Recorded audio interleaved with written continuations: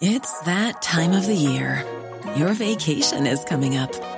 You can already hear the beach waves, feel the warm breeze, relax, and think about work. You really, really want it all to work out while you're away. Monday.com gives you and the team that peace of mind. When all work is on one platform and everyone's in sync, things just flow. Wherever you are, tap the banner to go to Monday.com.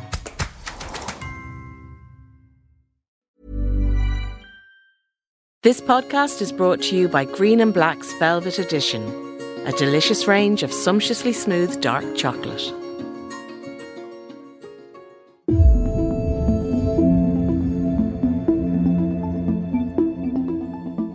You're listening to the Irish Times Women's Podcast. I'm Roisin Ingle. 3 years ago, our next guest, Layla Saad, began a 28-day challenge which asked her Instagram followers to own up and share their racist behaviours, however big or small. Layla was looking for truth and she got it. Thousands of people participated in the challenge and began to examine their own white supremacy in the hope of understanding the damage it can cause to others. The Instagram challenge went viral and it led to Layla's new book, Me and White Supremacy, which examines all the elements that contribute either consciously or unconsciously to racism in society. In this conversation, Layla tells Kathy Sheridan why the book is a challenging but necessary read for anyone who wants to make the world a more equal place. Layla, the book began as an article. I need to talk to spiritual white women about white supremacy following the Right March in Charlottesville in 2017, which was an abomination, as we know. But obviously, whereas the rest of us were infuriated by everything about it and hurt and angry, you felt something altogether deeper, I gather. Yeah, it's interesting because I think so many of us can experience the same things and have different reactions to it.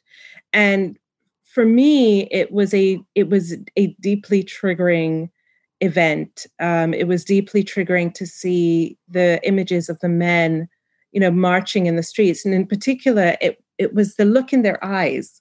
There was a particular look in their eyes that just seemed like pure hatred and pure evil. And I had this moment of realization that look was directed at people who look like me. That's who it was meant for. And so it kind of just woke me up. It was literally like a flip being switched within me. And so I was just driven to sit down and write. And what poured out of me was the article that you're referencing. Yes. And that is how I got started on this journey, was from that trigger moment. And the article began with, I need to talk to spiritual about white supremacy. That was the title of it. But tell us about that article, because it was written in the white heat of rage, which you posted at 3 a.m, Layla. So tell us a bit about that article. Yeah, so it was written out of, just a real sense of anger and grief. Who it was addressed to actually was the women in my community. So I was working as a life coach and a business coach for women. And it just so happened that the majority of my clients and my followers were actually white women, which I now understand is because those spaces are really dominated by white women. Women of color are often excluded from those spaces, as we are for many spaces. And so I was addressing it to them. And what I was addressing in particular was what I felt was a great sense of hypocrisy, which was this idea that we're doing work that is about changing the world, healing the world, changing people's lives, but any talk of racism was excluded from that conversation. And so if talk of racism is excluded from that conversation, it means it's only supposed to serve a particular kind of person, and that particular kind of person is a white person. And so that's where that was born from. So what's interesting, Layla, is you were challenging every white woman in the world. None of us get off. Right. And it's funny you say that, because I really didn't, when I was writing the article, I didn't see it that way. I was just writing it to the women in my community. I had a small community. I had an email subscribers list of about 400. And I shared it with them. I shared it on my Facebook. Didn't think it would go much further than that. But of course, what happened was that it went super, super viral, with hundreds of thousands of people reading it. An early sign of how challenging that was for you, Layla, and for friends of yours who are reading it was that a very good friend of yours checked out of the friendship when she read, Oh, yeah. I need to talk to spiritual white women. Just tell us a little bit about that. Yeah, it was probably one of the most painful parts of the journey. I'd been best friends with this person, who was a white woman for quite a number of years. And we were both entrepreneurs. We talked every week. She lived in the UK. I lived here in Qatar. We were, on the phone every week, messaging each other every day. But when I started writing about this particular topic, about white supremacy, and asking white women to look at it, she just sort of receded out of my life. She didn't check in. She saw the kind of vitriol that I was receiving online and never asked if I was okay, never showed up to defend me. It must have been, now that I have hindsight, I can see that it must have been very triggering for her. And she didn't know what to do. And when I asked her about it, her response to me was that you have Black women who are showing up for you. So I figured you didn't need me, which was very upsetting to me, because why, we've been friends all these years, and I'd been through other heavy things that, things such as, my kids being in hospital and stuff. And she's not a parent, but she knew how to show up for me for that. But she didn't know how to show up for me for this. Well, we'll talk about white fragility in a little while. But first of all, tell us then what happened. So this went viral online, and then what happened? Yes, so the article went viral online. It initiated me into this very public conversation around white supremacy. And every day I was having conversations, and very heated conversations with white people, mainly white women online, about white supremacy, getting them to understand that this wasn't a personal attack, but rather, I was asking them to look at this thing that we're all conditioned into. It was very hard for them, and it was very hard for me. It was very exhausting for me. But when I sort of fast forward a year later, and I had noticed that it had become easier for them to have the conversation, for white people to have the conversation without being as triggered. That is when I started asking myself, what's changed? What have they learned? And that's how the Instagram challenge was born, out of this question: what have you learned about you and white supremacy? And tell us about the Instagram challenge. Yes. So, one night I'm trying to fall asleep, and I start reflecting, as I said, on what have they learned about themselves and white supremacy. And I grab my phone and I just start writing all of these prompts, because I knew that this question, what have you learned about white supremacy, is so big. And so I needed to break it down. What does it look like? Well, white supremacy looks like tone policing, white fragility, white privilege, cultural appropriation, and so on and so forth. And suddenly I had dozens of these prompts. And so I shared this post online on my Instagram page saying, we're going to do this 28-day challenge called You and White Supremacy. And anyone who has white privilege, you're invited to this work. We're going to be looking at how this shows up in your life personally. And so over the course of 28 days, I ran this challenge on my Instagram page for free.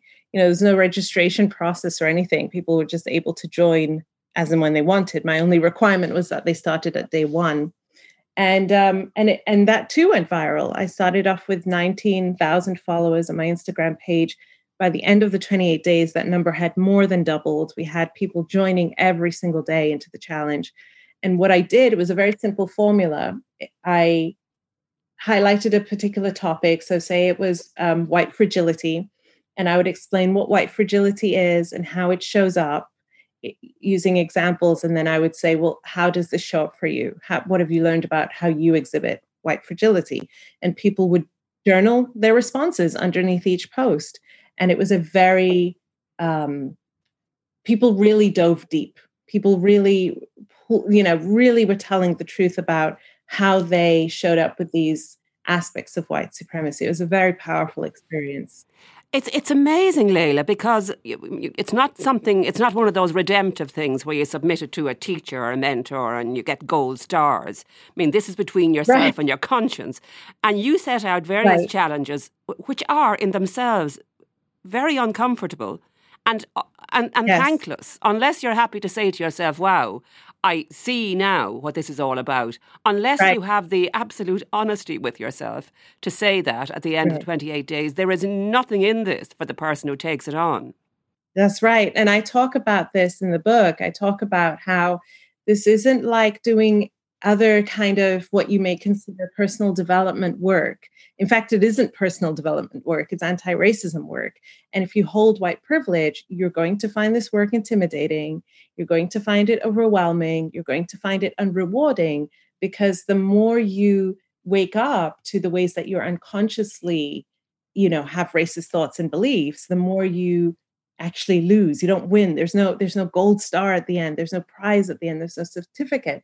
But what you do win is that you become aware of the ways in which you may be harming people, and so you're able to change your behavior, and so you get to live your life according to your actual values. If your actual values are, I believe people should be treated equally. I believe that people should not be treated differently based on their race. And I don't want to be a part of a system that treats people differently because of their race. That's what this work will help you to do.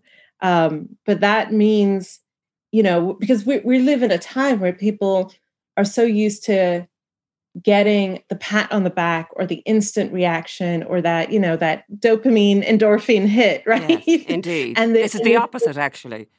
this is not that kind of work. Many people actually report feeling very report even feeling more racist as they do the work. And actually they're not more racist, they're just aware of the racism that was always there. And Yes. so that's a good feeling, right? Well, it is. You do feel you're being targeted at a very personal level. And that even though we never thought for a second we were white supremacists, which is a name that I always associate with the Ku Klux Klan and the Charlottesville March and those men with the torches and hate in their eyes. And suddenly you're saying, you are one of those.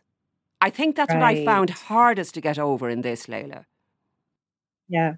And I think if people who hold white privilege can get over that part, right, then they can get into really showing up as allies for people of color.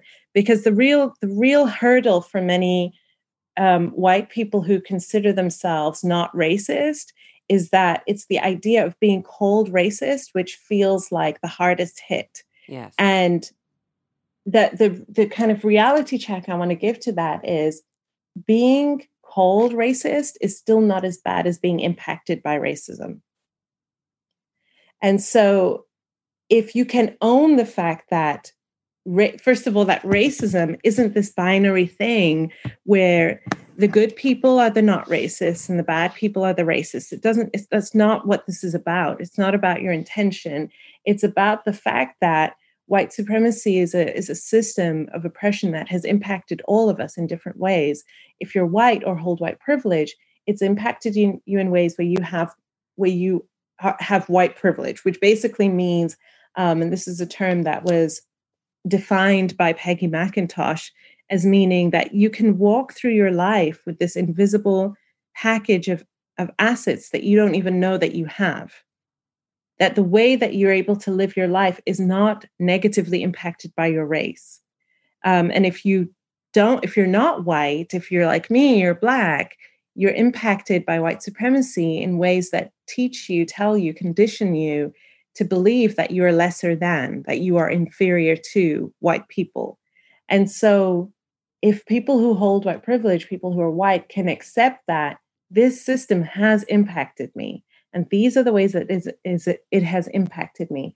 And if I can understand that it's not about whether I'm a good person or not a good person, but rather that I've been impacted by something that has taught me things I hadn't even realized from day one, then I can start showing up better for people of color. Okay. Now, you actually turned this into a book, which is why we're talking to one another today. But first of all, tell us about yourself. Where did you come from? So I was born, and you wouldn't tell it. You couldn't tell it now, but I was actually born and grew up in Wales. You So certainly I have couldn't. no, you can. Can't pin you I had a down at Welsh, all. I had a Welsh accent for the first like 9, 10 years of my life. My parents were immigrants to Wales. So my father's from Kenya, my mother's from Zanzibar, and they met in Wales, where they moved there for studies.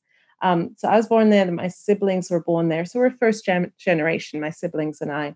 And I grew up going to schools that were mainly Roman Catholic. And the reason for that was that my parents felt that those schools were better. They felt that the education was better, the discipline was better. But the rub is that I'm Muslim.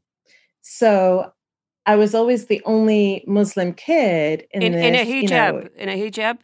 not in a hijab, no, but, we're practicing Muslims. So Yes. at home, we're praying, we're fasting, we're doing, we're doing our Muslim thing, right? Okay. But at school, we're also praying, right? We're singing hymns, going to mass each week. Um, and so I was always very aware of my difference. Like I would come home and say, well, we need to say grace.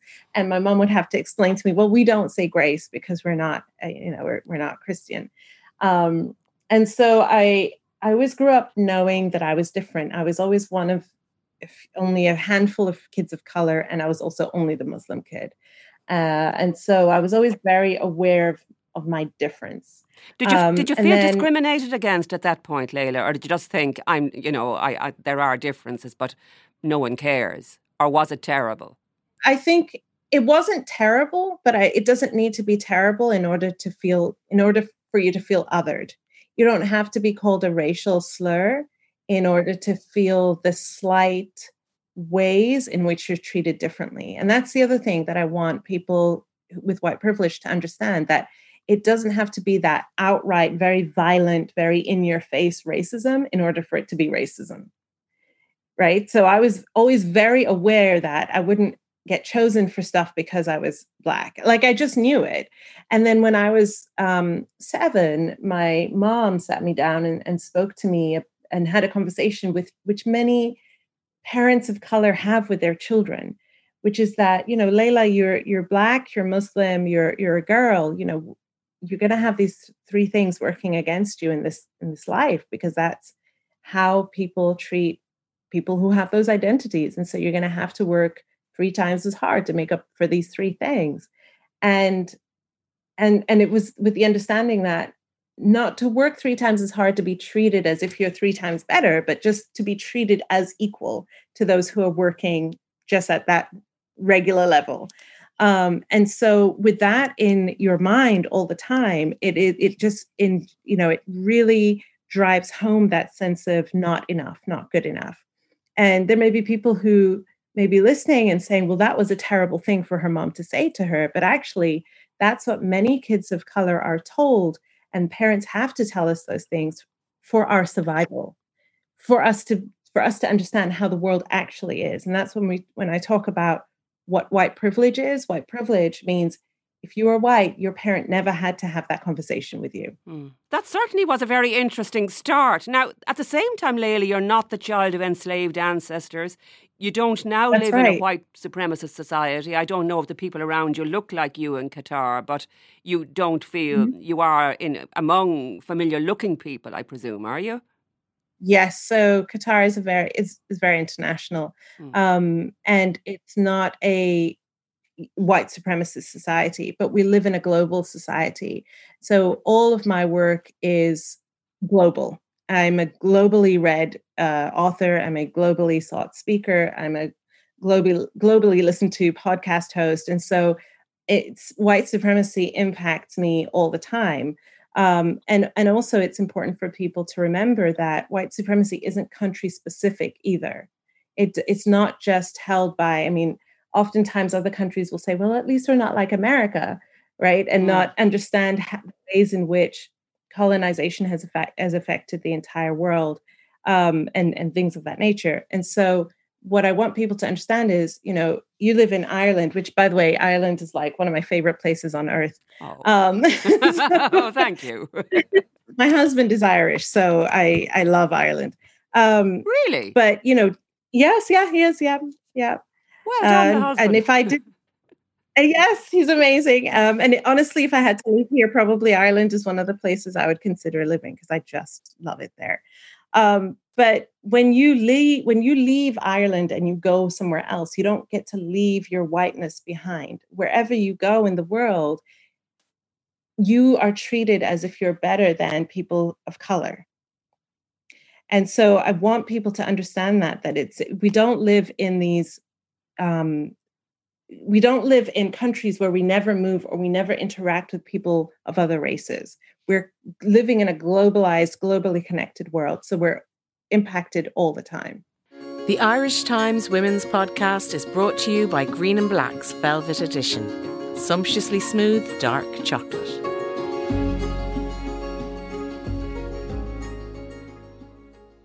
You've now settled in Qatar, but as you point out, your reach is global indeed.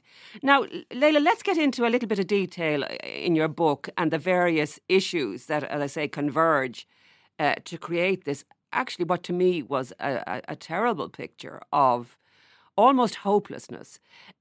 These 12 issues that begin with white privilege and move on to white fragility. Can you talk to us a bit about those separate issues and tell us a bit about each of them and how you get people to address them who are very reluctant to address them?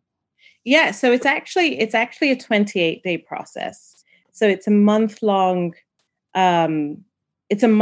process. That being said, it doesn't need to be finished in a month, and I want to make that really clear. Because if people, feel like I need to get it done in that time, then they're sort of thinking of anti-racism as this one and done thing. You do it in 28 days and then it's over. But that's not how this works. This is lifelong anti-racism work. And I actually break it down. So it's 28 days, which I break down into 4 weeks, so 7 days per week. And the first week is called the basics. And we look at things, words that you might have heard, things like white privilege, white fragility. And I lay out what those things are. So in the first week, we don't even start looking at things like racist stereotypes or things of that nature. And that's very intentional. I think that people who consider themselves not racist, if the first thing that I'm asking them to look at is things like anti-Blackness and racist stereotypes, they immediately will shut down. Yeah. And they will immediately not shut down, not because they don't want to do the work, but because they just so don't understand what white supremacy is. And so shut down because they don't want to be associated with something so awful. And so what I do is I actually outline a few other things before we even get into that stuff so that you begin to understand this isn't about being a good person or being a bad person. This isn't about things that you're consciously choosing even. This is about behaviors and things that you're not aware of, but they're right there under the surface and they make up the basics of white supremacy. So we look at that first. And then in the second week, that's when we go into the other stuff. So we look at anti-Blackness, racial stereotypes, and cultural appropriation. And this is the heavy week. This is a really, really heavy week because I'm asking you to look at how you view people of other races. And there will still be resistance here, even though we did the first week with the basics, there will still be resistance here, especially if your friends are people of color, your family members are people of color, your coworkers are people of color, because you don't want to necessarily believe that you see them that way. But it's really important to dig into the work here because actually, for me, I can say this for myself, and I believe it's true for many of the people of color and Black people that I know. For the white people in my life, the more that they are aware and accepting of the fact that they do carry unconscious racist thoughts and beliefs, the safer they actually are for me to be around them. It's when they don't want to think about how they may hold those thoughts and beliefs, that's when they actually become dangerous for me to be around because they can unconsciously show up and do something racist and not be able to look at it because they just don't want to accept that that's inside of them. Can you give us? Does that make sense? It does, but give us an example, Leila, can you? Sure. Yeah, yeah. I can give you an example. Well, let's use the example of my friend who we are no longer friends. She was unwilling to look at her own relationship with white supremacy. And so because she was unwilling, she couldn't show up for me. She just couldn't show up for me. If she had been willing to say, hey, maybe this also applies to me, and maybe I need to look at this, and maybe I need to have a conversation with Layla about this, we could have then gone deeper into our relationship together, because I would have felt like she understands that in our relationship, with her being white and me being Black, there is the potential for her to do harm to me, even though she doesn't realize it. But if she can bring it up into the conversation and we can have an honest conversation about it, that actually makes things safer. But if she just shuts down, refuses to look at it, then I don't know where I stand with her anymore. I don't know if I matter to her enough for her to actually look at this. Did she think your tone was harsh, Layla? I don't know. She couldn't articulate to me.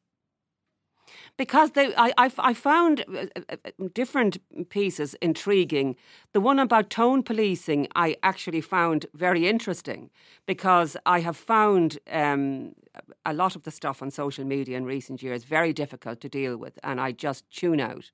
If somebody's aggressive or shouty or any of those things, for my own sanity, I tune them out. And that's why I found that particular piece very interesting. You think that you call that tone policing? Yes. So the way that I invite people who have white privilege to understand this is being impacted by racism, being on the receiving end of racism is painful, it's hard, it's violent. To expect people of color not to be upset about it is to ask us to dehumanize ourselves. It's to ask us not to feel human emotions. So if you've been hurt by racism and then white people are saying, tell us about it, but don't tell us in an angry way, what does that say? Yes. It's like it's the same as asking any victim of any harm, tell us what happened to you, but take any emotion that may trigger me or upset me out of it. And you reckon that's the way forward, that people should be able to show their anger, that it shouldn't shut down our recognition of the content of that anger, even though we may be slightly put off by the tone? Yes, because once again, being slightly put off by the tone is still not equivalent to experiencing the pain of racism. It's just not equivalent. And so when white people say, it's just too hard for me and I tune out, again, like I guess sometimes it's easier to give the example in a way that white women can better understand. It's the same as when white women are harmed by sexism and they get angry and frustrated because they're not paid the same, they're treated differently. And they say, and men will say, tell us about it, but please don't be shouty. Don't be a shouty feminist about it. Yeah. We had that conversation here just before you came on, actually. We were making exactly that comparison. And Layla, tell us white fragility, which is, seems to me to be a kind of answer to a lot of things that I don't necessarily agree with. So if I come back and say to you, oh no, now I'm not sure about that, the answer is, well, you're just white and fragile and you just can't take the truth. Well, okay. So let's define what white fragility is. I think that would be helpful. And this is a phrase that was coined by Robin DiAngelo, who wrote the book about it. And she talks about it as a state in which even a minimum amount of racial stress becomes intolerable, triggering a range of defensive moves. And this can look like shutting down. This can look like getting angry. This can look like tuning out. This can look like crying. It looks different in different ways. The context within, when we're talking about racial conversations, if I, as a woman of color, say, this is a racist thing, or this is an example of racism, or this is how I experience racism. If a white person says, no, I don't think that's what it is. I don't think that's what it is. How do you know when you haven't been, how do you know what is racist and what isn't when you are not the one who's experiencing it? And so that reaction oftentimes comes from white people from a very young age and throughout their lifetime not being taught how to have nuanced conversations around race. The conversation around race for most white people is, we don't see color. There's only one race, the human race, and the racists are the bad people. And if you're a good person, you're not a racist. That's about it. Mm-hmm. White people are not taught about institutional systemic racism, are not taught about the history and impact of colonization, are not taught about how you can be conditioned into something without even realizing it. That's the more complex conversation that needs to be had. And so when white people shut the conversation down really early and are not willing to dig deeper, yes, that's often a sign of white fragility. And that fragility, again, isn't a personal indictment. It's a reflection of the fact that you don't have the skills to be able to have more nuanced conversations about race because you were not given those skills as a young person. Right. And Leila, this list of things I have in front of me, they include white fragility, tone policing, white privilege, white silence, which, as you say, is exactly what it sounds like. It's when people with white privilege stay complicitly silent when it comes to issues of race, which is what happened with your friend, I think. White exceptionalism, which is a huge one. It's a belief that you are a white person are exempt from white supremacy, that you're one of the good ones. This is actually probably key to your work. Colour blindness, cultural appropriation. Now, this has become quite a controversial issue in recent times, as we know. Just talk to me a little bit about that. Yeah. So with cultural appropriation, which is a question that comes up often for sure, sometimes the question is, how do I know if this is cultural appropriation versus cultural appreciation or cultural sharing? Yes. Right? That's one of the main questions that's asked. And, a lot of times people want sort of a checklist. Is this cultural appropriation? Yes, no. And I'll just do the things that are not. Just tell me what isn't cultural appropriation, and that's what I'll do. And that, again, it simplifies things in a way that just doesn't reflect what's actually going on. So the bigger question to answer is not, is this particular thing, yes or no, cultural appropriation, but rather, what is the relationship that exists between your culture and the culture from which you are, this cultural artifact comes from? Is the relationship between those two cultures historically one of equality, or has there been a relationship that has included genocide, discrimination, colonization, enslavement, land theft, racist, discriminatory laws? What has been the relationship between those two cultures? If the relationship has included those things, it means that one culture is dominant over the other. And where you have a relationship of dominance, you do not have equality. It's like a bully saying to a victim, I'm going to take this thing from you, and that's us sharing. And the other party cannot say, no, this is not sharing, because they are being dominated. So that's the bigger question to ask. And within that context, then you can begin to ask questions like, okay, if I'm using this thing from this culture, who's getting paid for it? Are white people getting paid for it, or are the people from this culture getting paid for it?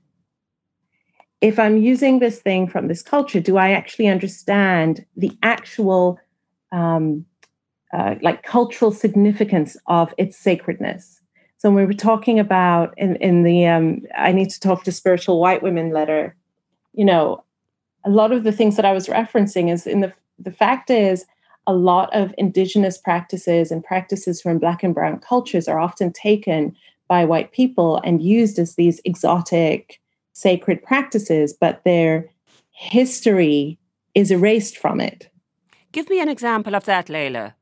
Yeah. So for example, in the United States, I was recently visiting a museum there, and it's called the Heard Museum. It was in Phoenix, Arizona, and it's for the advancement of Indian arts. And upstairs they had an exhibition that was all about the boarding schools that they had there. So when they would take young native children from their families and put them into these schools and essentially strip them of their culture completely, cut their hair off, remove their clothing, and essentially try and make them into white people. And that was very explicitly the policy.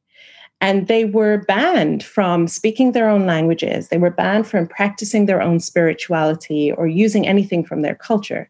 And so now we have a whole industry, a whole spiritual wellness industry that is built on using indigenous practices, indigenous tools, things like saging, things of that nature. But those people were banned from practicing their own religion. And so now, in the modern day, when those practices are used, the people who benefit from them are not the indigenous people from whom those artifacts belong. They are often made by white people, sold by white people, but what is capitalized on is the sort of quote unquote exoticness of this coming from an indigenous practice. Okay, that's a pretty comprehensive answer, Leila. Now, look, I think you've covered a lot of ground and you've explained many, many things. And in the end, this book is, I fear it won't get to the people who should read it. So if I were to give you a couple of sentences to explain why people should read this book, what would you say? First of all, what I will say is this book debuted in its first week on the New York Times bestsellers list. So it is reaching people. When we did the Instagram challenge from which it was incepted from, as I said, the numbers there of the number of people who joined. When it became a free PDF workbook, 100,000 people downloaded it, and now it's a hardcover book that debuted on the New York Times bestsellers list. Everyone who has white privilege, I believe, needs to do this work, but I know that everyone who has white privilege is not willing to do this work, and so I didn't write it for everyone. I wrote it for the people who do see themselves as liberal-minded or progressive and want to live in a way that is anti-racist, but don't necessarily know how to do so. That is who I wrote it for, because you have to have a willingness to do the work. The book, as you've said, it's not written in a very comfortable way. It's not, it's very direct. It's not, I'm not trying to condemn or attack, but I think it's very important to name things as they are so that we can understand them better. And so my hope is that those people who are willing to pick it up, buy it, and do the work can have the conversations with the other white people in their life who are maybe more resistant to the conversation, because it's not the job of Black people and people of color to convince those people that this is real, that this work needs to be done. But part of using your white privilege means being willing to do the work yourself and then having those conversations with those people. Leila Saad, thank you very, very much indeed. That was extremely enlightening. I have read the book and I will go back and read it again with your spoken thoughts in my head. We very much appreciate your time today on the Women's Podcast. Thank you so much for having me. And that's it for today. Thanks very much to our guest, Leila Saad. Remember, you can subscribe to us wherever you get your podcasts. We're on Spotify, Acast, and all good podcast apps. If you do want to get in touch, we're on Twitter and Facebook at IT Women's Podcast. Or you can always email us, thewomenspodcast@irishtimes.com. The podcast is produced by me, Roisin Ingle, and by Suzanne Brennan, with JJ Vernon on sound. Until next time, thanks for listening.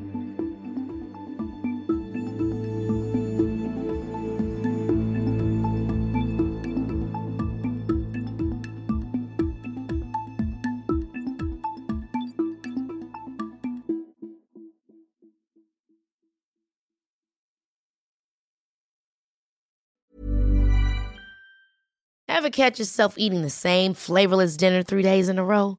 Dreaming of something better? Well, HelloFresh is your guilt-free dream come true, baby. It's me, Keke Palmer. Let's wake up those taste buds with hot, juicy pecan-crusted chicken or garlic butter shrimp scampi. Hello Fresh. Stop dreaming of all the delicious possibilities and dig in at HelloFresh.com. Let's get this dinner party started.